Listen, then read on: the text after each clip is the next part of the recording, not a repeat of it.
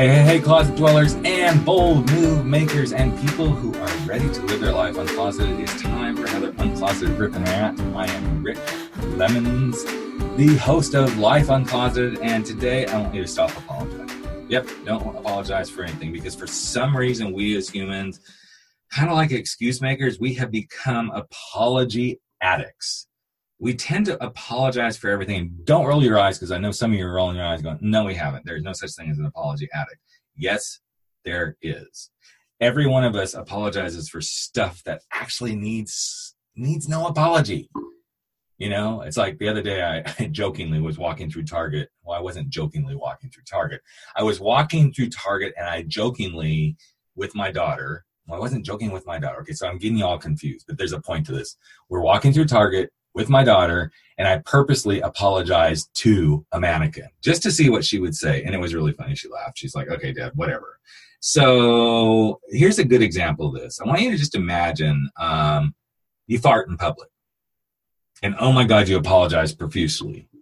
Yes, it smells, it stinks, but in about 30 seconds or so, it's gone. Now, it's nice to apologize, but you know what? Here's the thing. A fart is a natural thing.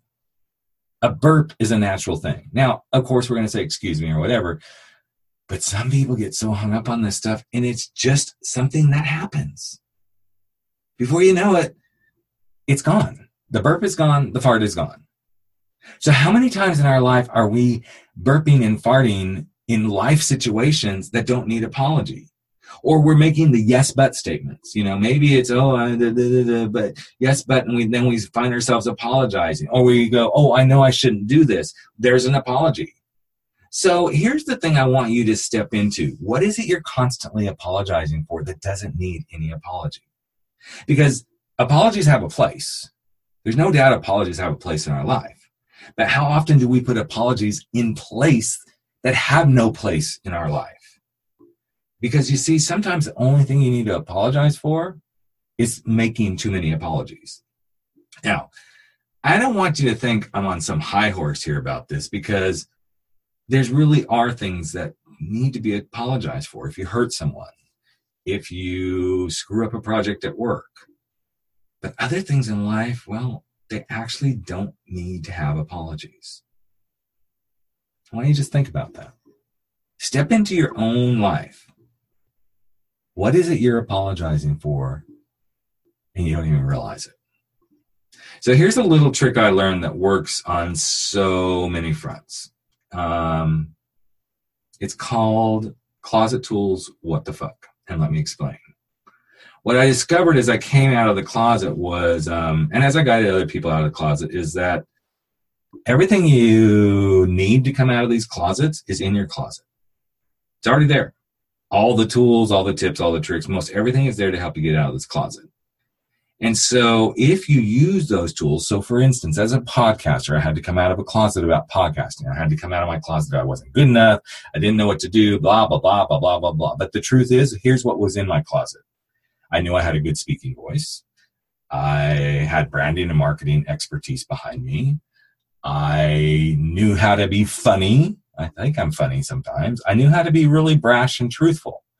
And I also knew how to look through doorways and see things that other people didn't see. And so I stepped into that closet and pulled those things forward. And the same holds true for learning to stop apologizing. Whatever it is that makes you confident and capable and committed to being who you are and speaking your truth, then pull those things forward and quit apologizing.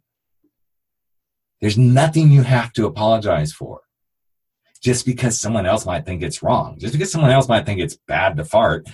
If a fart slips out, a fart slips out. I mean, let's just be realistic, right? And the same thing holds true for most apologies. So what makes you feel confident? What makes you feel capable? What makes you feel committed? What makes you feel able to quit apologizing? That's your homework from this conversation. Look at the things that you're apologizing for, that you find yourself always apologizing for. And there's a gal that comes to a speaking group that I go to, and she always shows up late, and she always apologizes. So maybe she needs to quit apologizing and just knows that she shows up late. Or Maybe she needs to fix that and quit showing up late.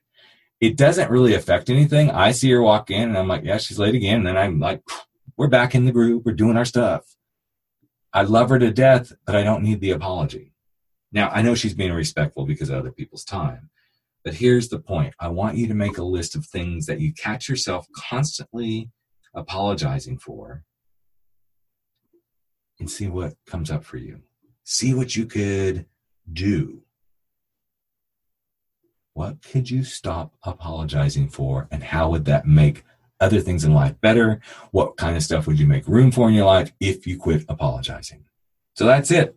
And I'm not going to apologize right now for, again, mentioning that I think we're like less than 2 weeks away from our 300th episode. And I would love, love, love to hear from you. And here's what you do. Record yourself saying, my name is, whatever your name is, Rick, Sally, Joe, Sue, Valerie, Tiffany, Jonathan, Michael. And the bold move I want to make in the next year is X.